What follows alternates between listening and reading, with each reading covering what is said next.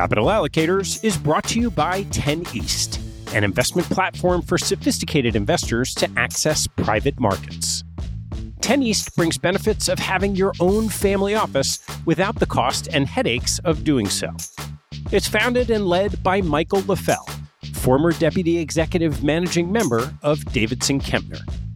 Michael and his investment team offer members the opportunity to co-invest by offering at their discretion. Michael and his team source, diligence, and commit material personal capital to each investment. The opportunities shared on the 10 East platform offer exposure to private credit, real estate, niche venture and private equity, and other idiosyncratic investments that typically aren't available through traditional channels. The principals have over a decade track record of investing in these types of exposures across more than 350 transactions. Post-investment, the 10 East team conducts ongoing monitoring and reporting, just as you'd expect from an institutional investment organization. I've known Michael for about a decade, and after becoming impressed by the quality of 10 East offerings, its research process, and high-quality investment team, I became an advisor to the organization and investor in multiple offerings. You can learn more and join me as a member at 10east.co. That's the number 10, east.co. Capital Allocators is brought to you by SRS Acquiom.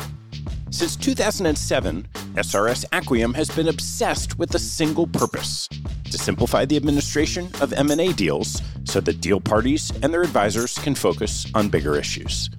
SRS Acquiom was the pioneer in professional shareholder representation, digital M&A payments, and online stockholder solicitation, and they continue to raise bars and set industry standards.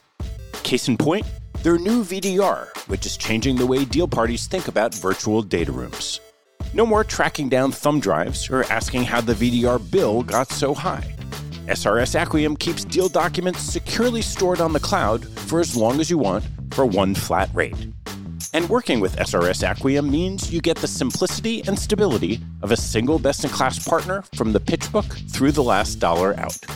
50% of U.S. private equity firms and 40% of venture capital firms worldwide count on SRS Acquiom to optimize their deal process. To learn more about how SRS Acquiom is simply the smartest way to run a deal, head to srsacquiom.com. That's srsacquiom.com.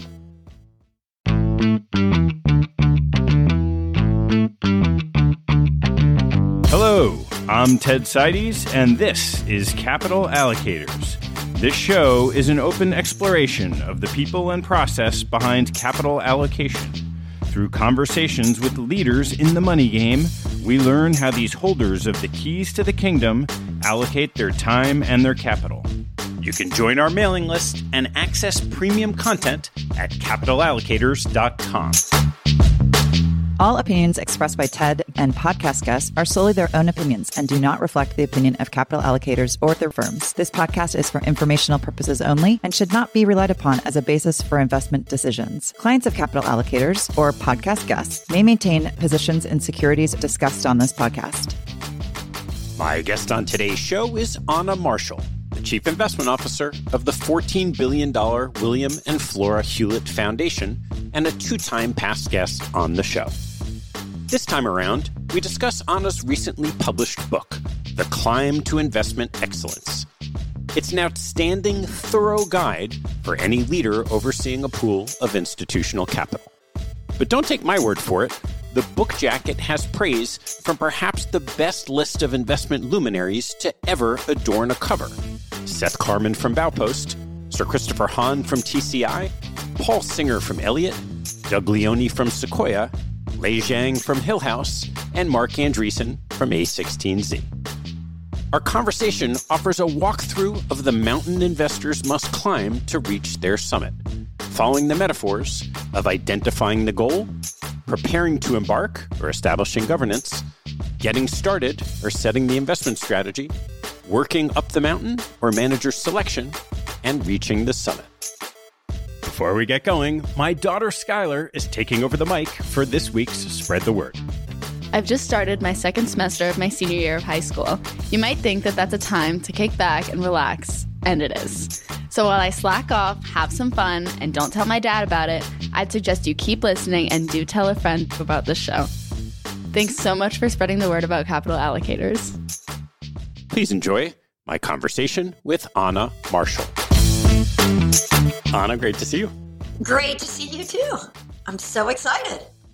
Why don't you walk me through how you came about writing this book?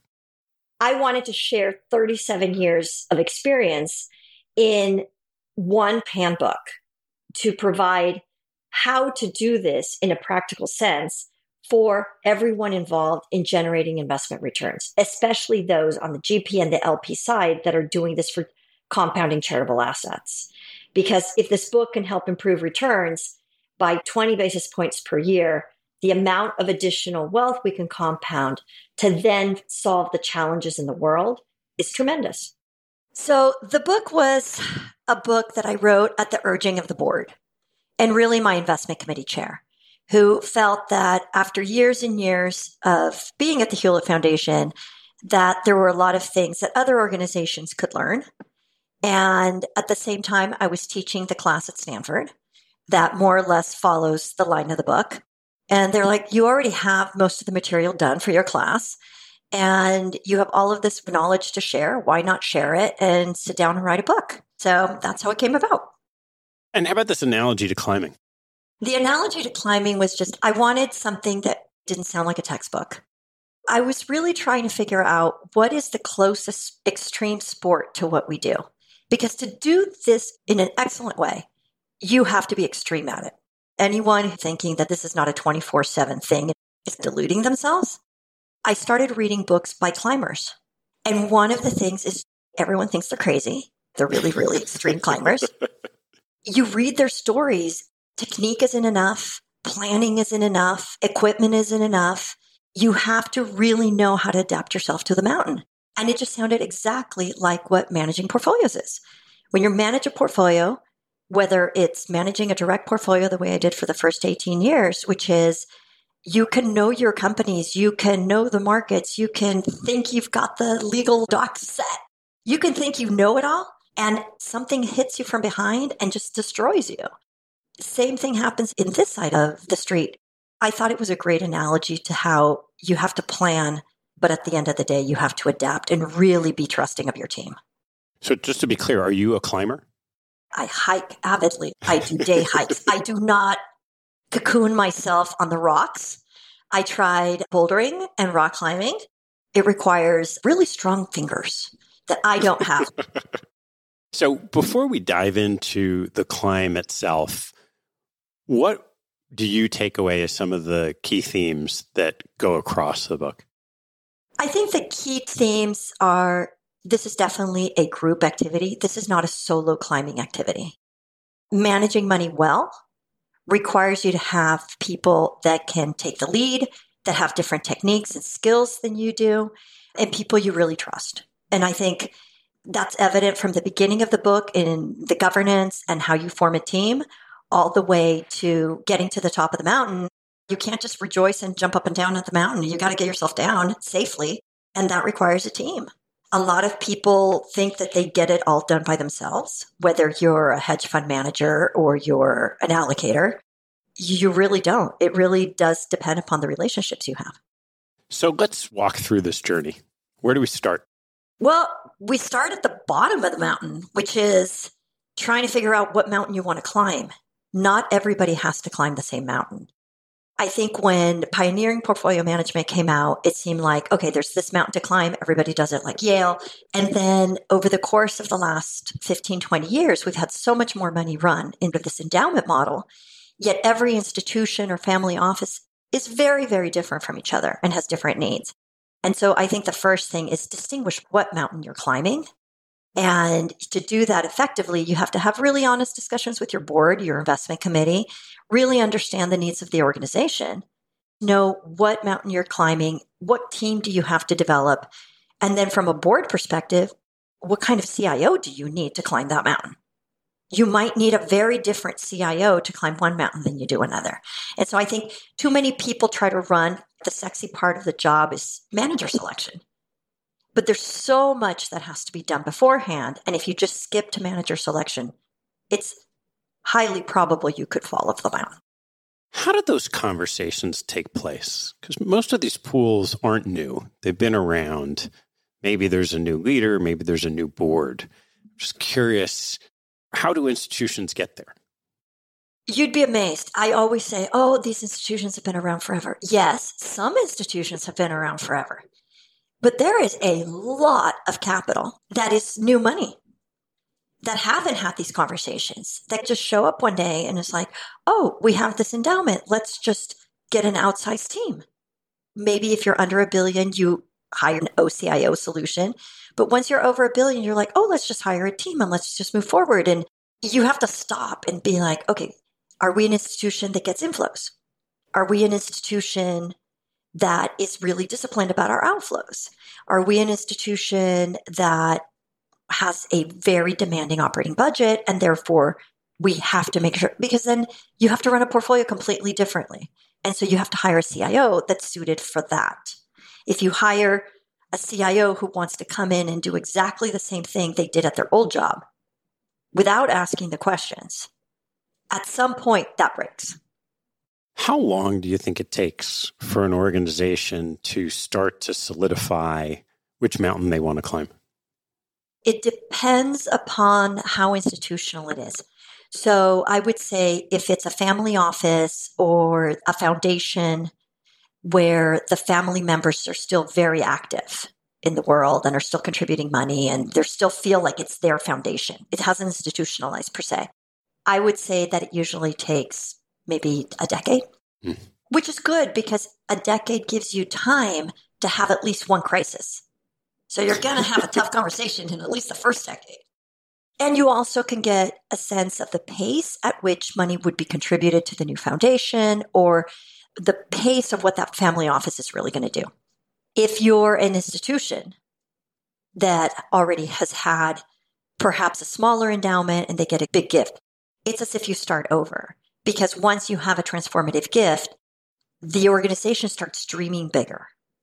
If it's, let's say, a college, now you're building dorms and you're building stadiums.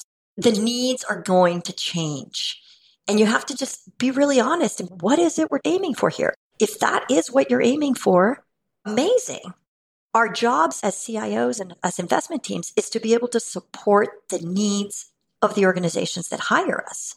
It's not how much money can I amass and then return. And sometimes we forget that. I'm highly competitive. Sometimes I'm like, no, don't spend. Please don't spend money. And I'm like, wait, no, stop. That is actually why I'm here. I am here to compound money so you can spend it and do good in the world. It's human. But I do think that there's an evolution as those organizations are formed. And then presumably that gets encapsulated in some type of investment policy statement. It does. And so it's not unusual for investment policy statements to adapt and be changed in the first decade. But once you're over that first decade, your investment policy is pretty set. Okay. So now we're in good shape. We understand what mountain we're on and we got to get going. What comes next? So then you have to figure out what are the skills needed to get a team up that mountain and get that objective. So as a board, when they hire the headhunter to find the person, it's like, this is the mountain we're climbing. Be very clear. It might be the return maximization one. It might be the risk adjusted one. It might be we just want to take things calmly. And there's different temperaments. And I think when the headhunters really start looking for people, they have to find the right CIO and then the right team. And sometimes people get ahead of themselves. So they've hired a team and maybe you inherit a team, but you have to have the team that trusts the CIO and the CIO that trusts the team. And that has to be a very natural process because when you're facing tough times, if there is any distrust among the team, it's going to really cause bad blood during a climb. Even before you start getting into the implementation and investing, both of these things, investment policy statement and figuring out the team, they don't feel linear in the sense that there's money. You're not waiting to the end of 10 years to get started. So how did these things derail while you're building the boat, while you're sailing it? So the team and the skills that you need when you're building a portfolio from scratch are different from skills that you need for managing a mature portfolio. You might end up having turnover on your team. And you just accept that as part of it. And you set up your committee to know that. You have to be able to know the skills you need. If you're building from scratch, you need people who love finding new managers. The joy in their life is to meet with 7 managers a day, find really 1 or 2, do a ton of due diligence. That gives them joy. If you put a person like that in a mature portfolio, they'll be so sad. In the same way that if you have somebody who is a masterful person at portfolio construction, sizing, portfolio management, and you tell them, go and meet with 1,500 new funds, they'll be miserable. Know where you are in your cycle and hire the people appropriate to it. Okay, so once you have a team in place, once you have some sense of what you're trying to accomplish, what's the next step? Then comes, what are the tools we need in the bag? Delegation of authority. Are we going to have a heavy load? Or are we going to have a light load? If you have a delegation of authority that delegates everything to the CIO, which I consider to be a light load, it's much easier to understand what tools you need. If you have delegation of authority that perhaps has much more involvement by the investment committee, then you need to build a system and a process and a framework that satisfies the needs and gives the committee confidence. Because the only way that you're ever going to get up the mountain is with the confidence of the investment committee. All your process and framework should be directed to how does the investment committee gain confidence as we climb this mountain? You pick your tools and then you figure out in your tool bag the role. Am I going to do this direct? Am I going to do it through funds? Am I going to do publics, privates, hedge funds? What asset classes am I going to include? And then you do your asset allocation, which really is creating the map that you and the committee agree with. You can't leave base camp without a plan of action. So the asset allocation then becomes your plan of action. That's where you both agreed you're going to live. And then how much you've been delegated authority is the degrees of freedom to deviate from that plan as you're climbing the mountain. So that all sounds like the basics of sound governance approach. Who's doing what? Who has the authority to implement in what way? That's great. And now you have to actually get into markets and do it. How do you take that analogy further as you're climbing up the mountain? You've done your asset allocation, you've agreed on a plan, and now it's time to construct the portfolio. If you have managers in mind, you can start that way. If not, you start with index funds and then you find the managers. You start building your private portfolio. It's a process that takes time. Even taking time, we make tons of mistakes. This is an industry where we are guessing the psychology and the probability that a manager will execute a strategy. So there's a lot of psychology, a lot of business risk in the firms, let alone what the markets are doing. Trying to rush the process doesn't really help. What do? You create a portfolio. You say, I want this much equity. I want this much private equity, this much venture. These are targets. They're not written down rules. There's rebalancing ranges, and your committee might want you to have tight ranges. I have the fortune of having a very wide delegation of authority with very wide ranges because they believe that giving me the freedom to have these wide ranges allows me to survive and really do the tough parts of these climbs. But nonetheless, you understand your constraints and then you figure out how to live within those constraints. And you start figuring out managers, you start figuring out geographies, you start figuring out how much illiquidity did we agree with the committee? Do you have enough public active managers? Are you going to index? Where are you going to spend your time? I would say at the early stages, having really strong public equity and hedge fund expertise is really important because that's where most of the assets are going to live. You can dream about getting into venture funds and buyout funds and all of that, but most of your portfolio return is going to be generated by the public part of your portfolio for at least the first 7 years. You got to have chops there. The manager selection in privates is really cool and everybody loves privates and I get that. But a lot of people stub their toes by spending so much time on that and really trying to get the expertise there, which is important, but you're not going to see it in your portfolio for the first part of the climb. As you're starting to assimilate that roster, managers, how do you begin thinking about putting it together into that portfolio construction? Portfolio construction is my favorite part of this. Manager selection is great, but portfolio construction is really where it matters. And it really has to do with sizing positions in a way that if the manager does what you think they're going to do, and the opportunity set is as good as you think it's going to be, so let's say it all worked out perfectly, that it actually impacts and generates both beta and alpha for the portfolio. If you size it too small, then even if it does your wildest dream, it's not going to matter.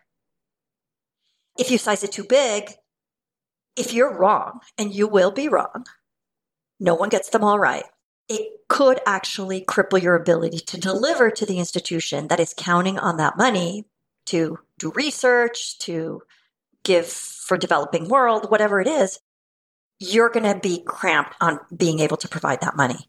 So portfolio construction is the art of trying to, in a three-dimensional way, know how to size something while being able to say it's big enough to where if they do it right, it'll matter, but not too big to where if they underwhelm you, it won't hurt that much. And that's the art of portfolio construction. Does that art get attached to a mathematical science when it comes to sizing? You can do it mathematically. You can do the volatility and we model it and we can do all that. But there is a third dimension to that confidence in the probability of execution. We sit there and we're like, okay, in this three-pronged model where I'm thinking, okay, I have about 7 different types of risks I'm managing at the same time, none of which can be observed. The only risk that can be observed is volatility. But I'm managing 7 other ones. And we've tried to do it with vector math. You can't. That's what experience is. And that's the judgment. And again, I don't always get it right. There are times when I'm like, damn, I wish we would have been a little bit smaller here. Or, wow, I can't believe I didn't lean in when I should have. Doesn't always work. I want to use the Mike Tyson analogy, getting punched in the face. But since we're on a mountain, a gale force wind starts knocking you off course. How do you manage the portfolio to anticipate something that you can't anticipate? Whenever you're climbing a technical mountain, and this through conversations with a lot of these guys I've learned, is you always have to be prepared to be knocked off the mountain. Like you just cannot let your guard down. So everybody's clipped in. Everybody is following protocol. Everybody's following the process. There is no, hey, I just want to sleep in till 10 a.m. kind of thing. No, everybody is on plan because you let everybody else on the team down if you're not on plan. And it can really hurt you. But to your point, I've managed through so many crises and I've managed teams through so many crises, both when I was managing money as well as on this side. The first thing you do when you see the gale force wind coming, or you even feel it, is you take shelter. You sit with your team and you're like, what is the plan? This is not a time where one guy goes off and says, oh, I think I've got this. No, you have to have a plan that everybody agrees on, or at least they may not agree, but they're willing to follow the leader, because then it becomes a game of being open to different ideas.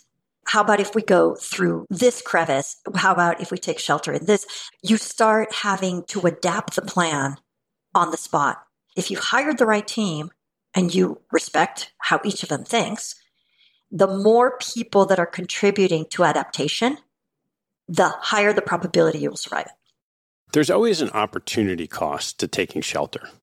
And I'm curious, how do you balance this all-important task of protection, defensiveness in a portfolio when you think something really bad's going to happen with wanting to be exposed to market forces in every other period of time so that you can compound capital? So we don't market time like that. It's not that I'm sitting there hiding. I'm saying when something comes, whether it's 2008, whether it's the 97 Asia crisis, the Russian crisis, all of these different crises, when they hit, half the people just stare at screens with their mouths open and are frozen in place. 2008 was the same way. I'm not saying you're going to pre-position the portfolio. I mean, to an extent you do, but we had a short on mortgages, but it was so small relative to the rest of the portfolio. You have to look at it, and instead of just staring at the screens, you turn off the screens. Let's sit down. Let's have a rational conversation. How do we move forward? In the day after everything shut down with COVID, we did exactly this. We're like, okay, we have no idea how long this is going to last. Where is our exposure in the portfolio? In hospitality, airlines, toll roads, every sector affected. So that then I could go back to the investment committee and the board and say, this is how much of the portfolio is exposed. We have no idea where this is going. We also know that our managers are well positioned to take advantage of it. We've got enough money with enough managers to where if there's a great opportunity, they're going to go after it. I have every confidence in that. I don't need to go after it. They already have our money. It's having the confidence that you've got the managers that would take advantage of an opportunity when they saw it, so that we don't have to market time. Our job is to make sure that we have a resilient portfolio where we don't need cash. We have enough cash on hand to where if the market shut down, we could still pay grants for the year. It's really basic, but you have to make sure that you can survive to climb the mountain. You can't just be like, oh, hey, yeah, we're down and no, we have no liquidity. That's my job. Your number one job as a CIO is to be able to hand the CFO the cash. Yep. I want to take a break in the action to tell you about NetSuite by Oracle, helping businesses accelerate growth and run better with a suite of ERP, financial, CRM, and e-commerce products. Here are 3 numbers for you to remember: 36,000, 25, and 1. 36,000 is the number of businesses that have been upgraded to NetSuite by Oracle. NetSuite turns 25 years old this year. That's 25 years helping businesses do more with less, close their books in days, and drive down costs. And 1, because your business is one of a kind. Get a customized solution for all your KPIs in one efficient system with one source of truth. Manage risk, get reliable forecasts, and improve margins. Everything you need, all in one place. Right now, download NetSuite's popular KPI checklist designed to give you consistently excellent performance, absolutely free at netsuite.com/allocators. That's netsuite.com/allocators to get your own KPI checklist. netsuite.com/allocators. And now, back to the show. Any other aspects of the portfolio construction on the mountain before we start talking about manager selection? So I would say it's key, and it's a great bridge to manager selection, is to separate the opportunity set. Because I think sometimes we pull together manager selection and opportunity set. And I think you have to separate those out between the GP quality, which we can get into with manager selection, and the opportunity set. If you've identified an opportunity that you're really excited about, go figure out that opportunity. Then figure out who can execute the strategy that you have envisioned for that opportunity set. And then you'll be much more focused on your manager selection than if you're just blindly meeting managers. I'm curious when you disaggregate that, because a lot of times opportunity sets come from conversations with managers. It's rare that an opportunity is going to come from a manager that you don't know and that you don't have a lot of confidence in. It's usually existing managers. So if they're talking about an opportunity, then are they going to take advantage of the opportunity? I've been in meetings where they see an opportunity, but it's not in their playpen, let's call it. But they see it. And either A, they're coming to me because they're like, can I widen my aperture and can I go after it? Nope, you have no expertise. But then I can go and hire another manager to do that. Those are rare. I would say more common is one of our managers identifies an opportunity and then they go after it. And we do give them for the most part, unless they're crossing massively into unfettered territory and they have no expertise, we give them that leeway and that freedom. Sometimes they stub their toe too. The opportunity is great. But again, going back to probability of execution, which is what is the main part of our job, just because we have a high probability that they can execute strategy A under their expertise does not mean they can execute strategy B. All right, I want to turn to the manager selection as we ascend the mountain. And I thought it'd be fun to start with a quote that you have in your books. This is from Jon Krakauer, author of Into Thin Air. And here's the quote.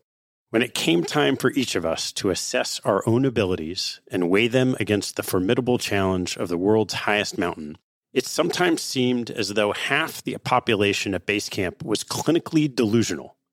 But perhaps that shouldn't have come as a surprise. As you are looking at the landscape of people looking to invest in managers and half of them look clinically delusional, what does that mean to you?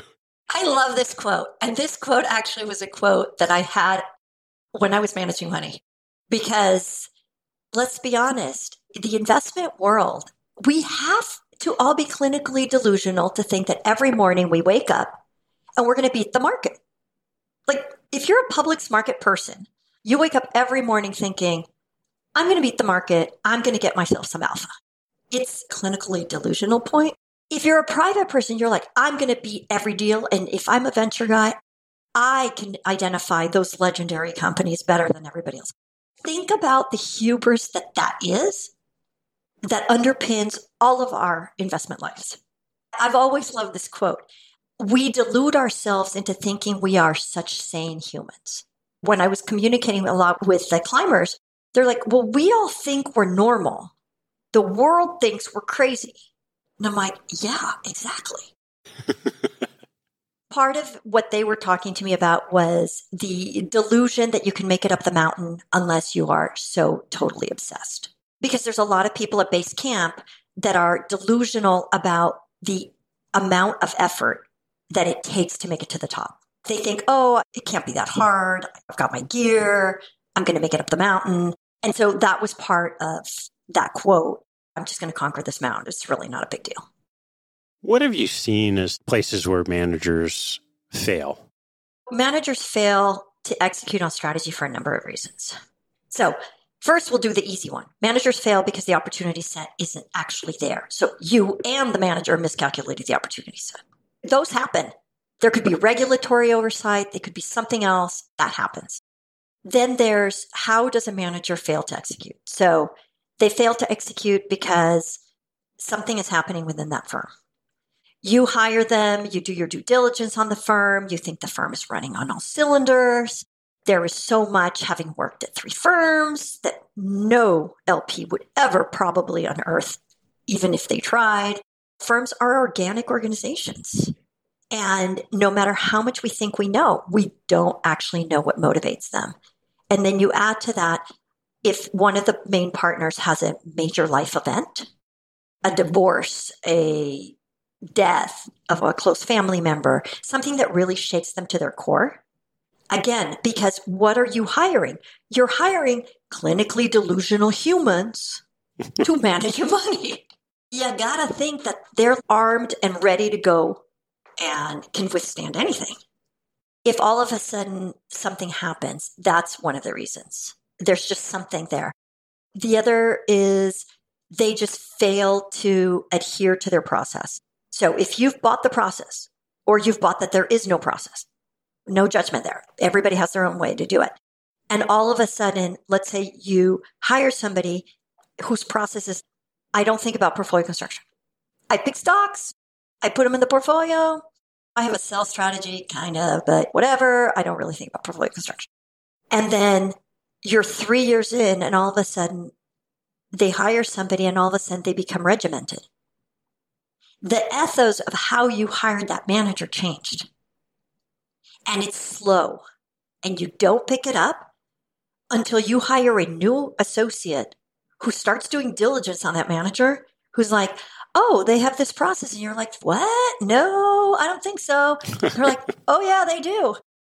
So I've seen managers blow themselves with that one.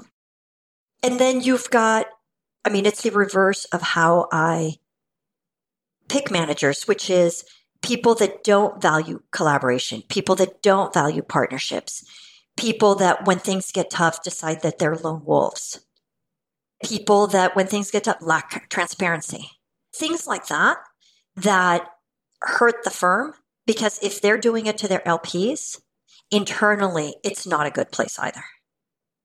And so that tends to be why they underperform. We understand there's times when people's style will not work.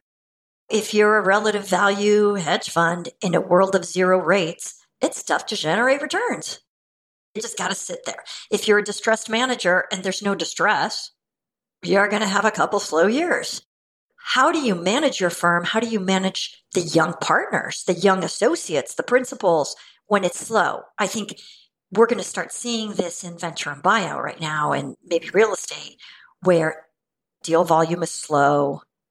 What are they doing all day? How do you manage that as the managing partner? You're going to start seeing that.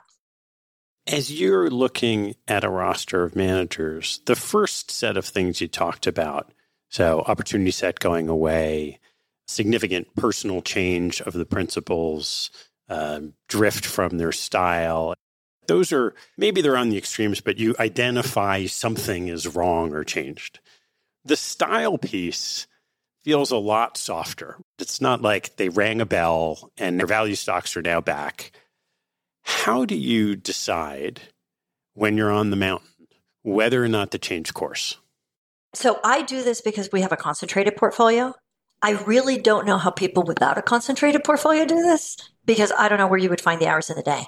The amount of time that I spend sitting down with the managing partner and trying to understand their frustrations, trying to understand where they're questioning themselves, trying to understand how they're thinking about changing something in order to fix this, the performance, let's call it. Trying to figure out why what they think should be working isn't working. And we will do a ton of analysis on their behalf to be like, okay, have you tried looking at it this way? Do you understand how much value you're losing by doing this? You thought you were doing a good thing, but do you understand how much this is costing you? And sometimes it takes 8 months, 9 months for us to really diagnose what is going on and how we can be helpful. At the end of the day, we want long-term partnerships. If they're just facing a rough patch, our job for ourselves as well as for our fellow LPs is to help them get back on their feet and feel like they can keep climbing. So to the extent that the managers are delusional in thinking they can outperform, it's probably safe to draw the same comparison that the investor in the funds is equally delusional that they can pick the managers. How do you set up your due diligence process to at least try to mitigate some of that delusion? Not only do we start with a list of concerns, we also, thanks to your great guest, Annie Duke, we started adding what we call a kill list. So think of it as a pre-mortem. Pre-identify places where the firm, the manager style may not work. The opportunity set is left aside because it is, like you say, in 90% of the cases, it's really, really soft. So how do we stay on top of that? How do we monitor that? We prep every meeting. We walk into every meeting with, these are the 3 things we have to walk out knowing, to confirm, to validate. And you have to walk out of the meeting and then in the next team meeting, talk about whether that meeting led you to have more conviction, higher probability of them executing on the strategy, lower, or unchanged. As you get closer to the summit, what ends up being the most important thing to reach the top of the climb? I would say by the time you're at third camp, you've built your portfolio, you've got your managers, you've got your climbing partners on your team. They're the ones who are really going to take you up the mountain. You have chosen them, but they're the ones that have to get up the mountain or you won't get up the mountain. So I would say the importance of relationships, the closer you get to the summit, the more and more important relationships become.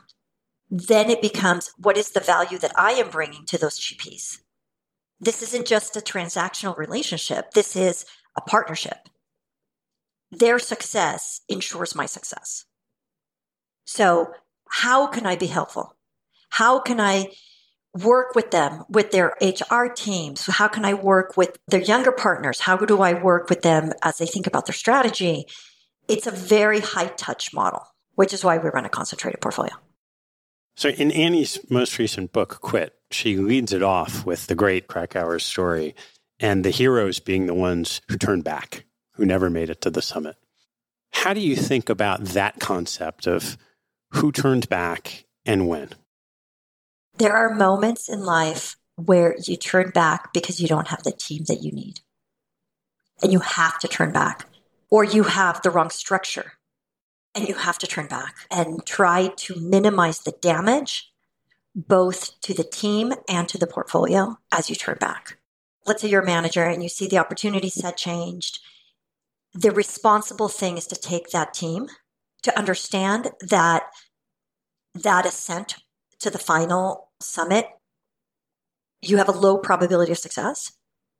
And the most responsible thing is to lead your team back down the mountain.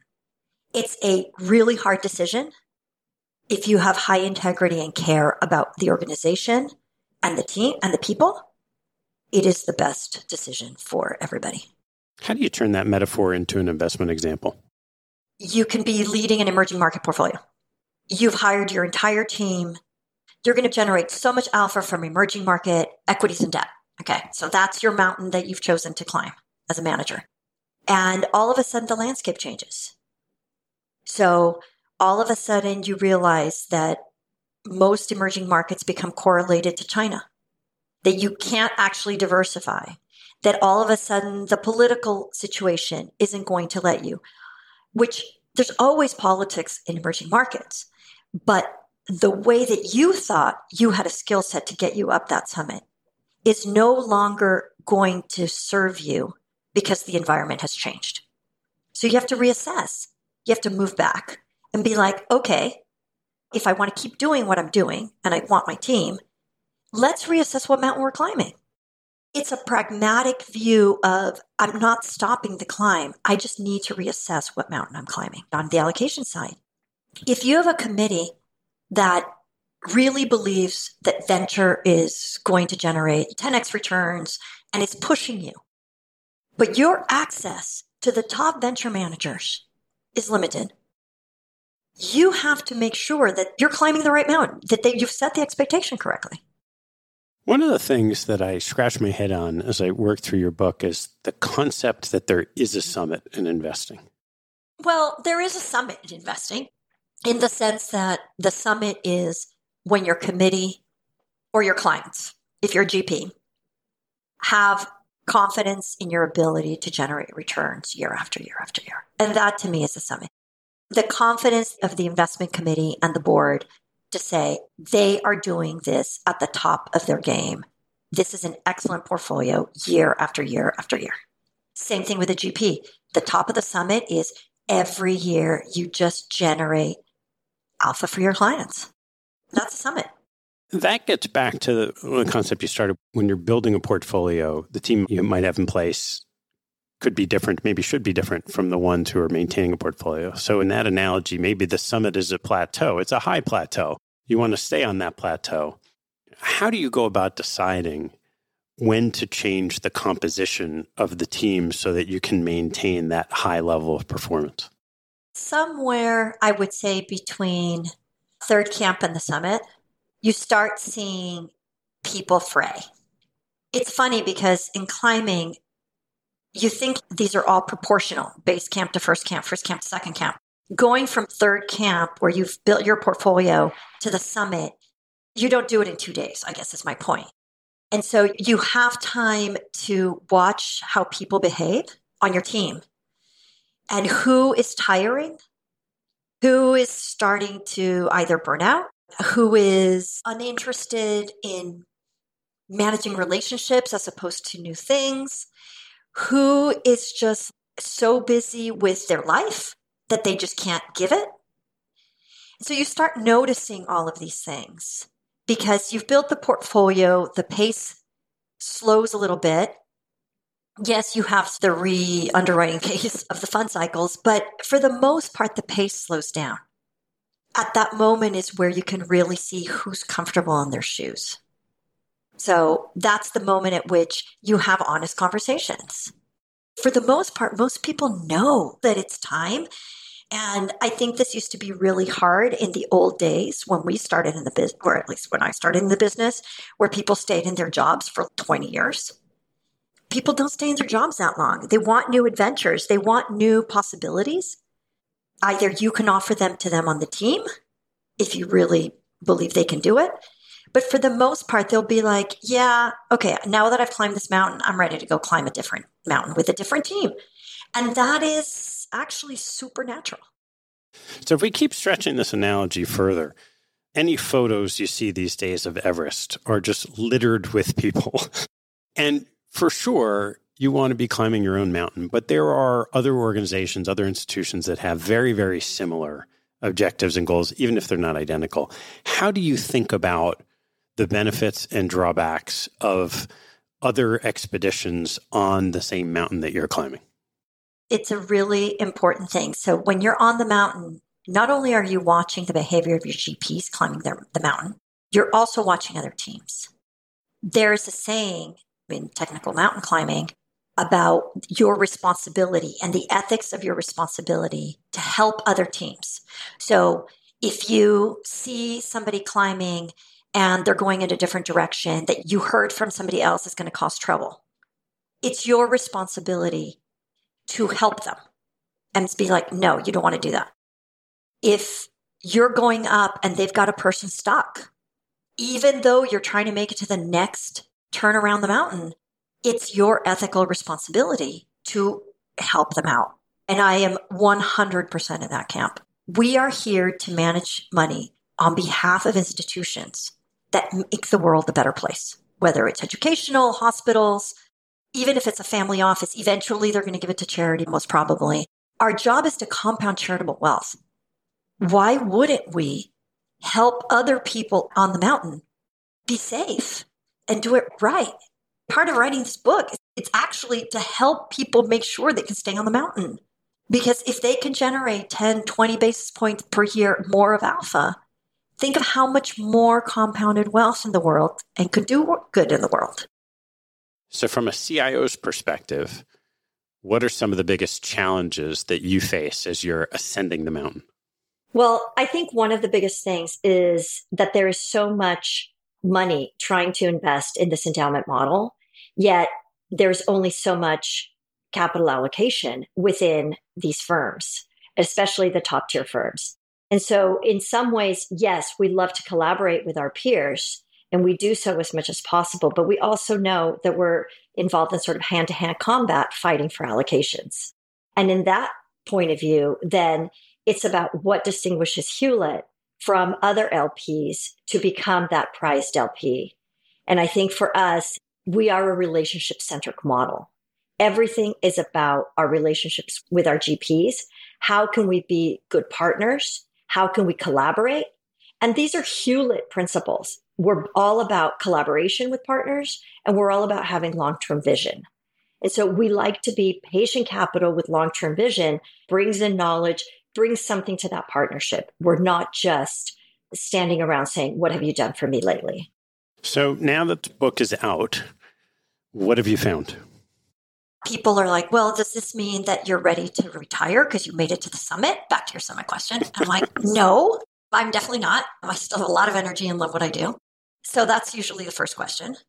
Then I've been surprised by GPs who really appreciate understanding how the LP brain thinks. I tell them this is one LP brain. This is not every LP brain, but at least understanding the steps and how people get to where they are. Because when they are talking to clients, they themselves, and I remember when it used to happen to me, your clients come in and you're like, everyone thought they hired you for a different part of the elephant. And as a GP, after the clients leave, you're like, is this what the marketing people told them? How did they get to the conclusion that this is what we do? I think every GP has had this moment at some point. They're like, oh, okay, now I see that you guys see it from a completely different vantage point. One of my GPs came back and they're like, I love the Lego analogy. It's so easy to understand risk premium if you think about it as Legos. I have others who are like, oh my God, the 4 Ps are so helpful as a start. So it's been good. Obviously, I only hear the positive feedback. Who's going to call me and tell me the negative feedback? No one's going to call and tell me negative feedback. And I don't really do social media. So the haters, they might be out there. I don't know. I want to ask about lessons you've learned from others. You have this concentrated portfolio of close relationships with managers. What are some of the most influential people and lessons you've learned from them? Wow. I used to have a litany of them written on my walls because I think there's everybody from Seth Klarman of just how to do proper valuations and never lose sight that at the end of the day, valuations matter. Lei Zhang, who always has been about quality people and don't ever lower your quality standard. Those were conversations he and I would have at the very beginning.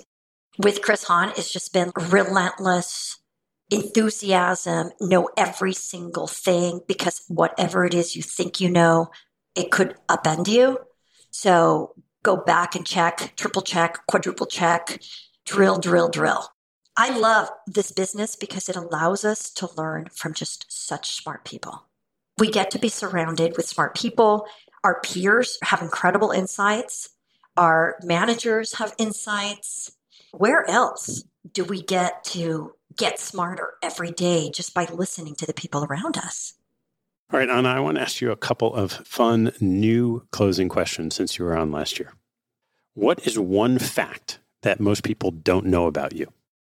That I love to travel, even though I travel for business all the time. When I'm home, I'm dreaming of where am I going on my next vacation, which is completely psycho. I get that, but it's who I am. There's just something about exploring new countries that I love. All right, Anna, last one. What's the best advice you've ever received? The worry basket. I come back to this. It is fundamental to life, people. You can only have so many worries at any given point in time or you break. So think of your worries as a worry basket. And for every new worry, you got to take one out. That is by far the best advice I ever received because it really does clarify what it is you should be worried about. And it lets lower priority anxiety go out the window. Well, Anna, thanks for taking us on this journey up the mountain of investment excellence. Thank you for having me. I'm really excited and I hope everybody learned something. Thanks for listening to the show. To learn more, hop on our website at capitalallocators.com, where you can join our mailing list, access past shows, learn about our gatherings, and sign up for premium content, including podcast transcripts, my investment portfolio, and a lot more. Have a good one, and see you next time.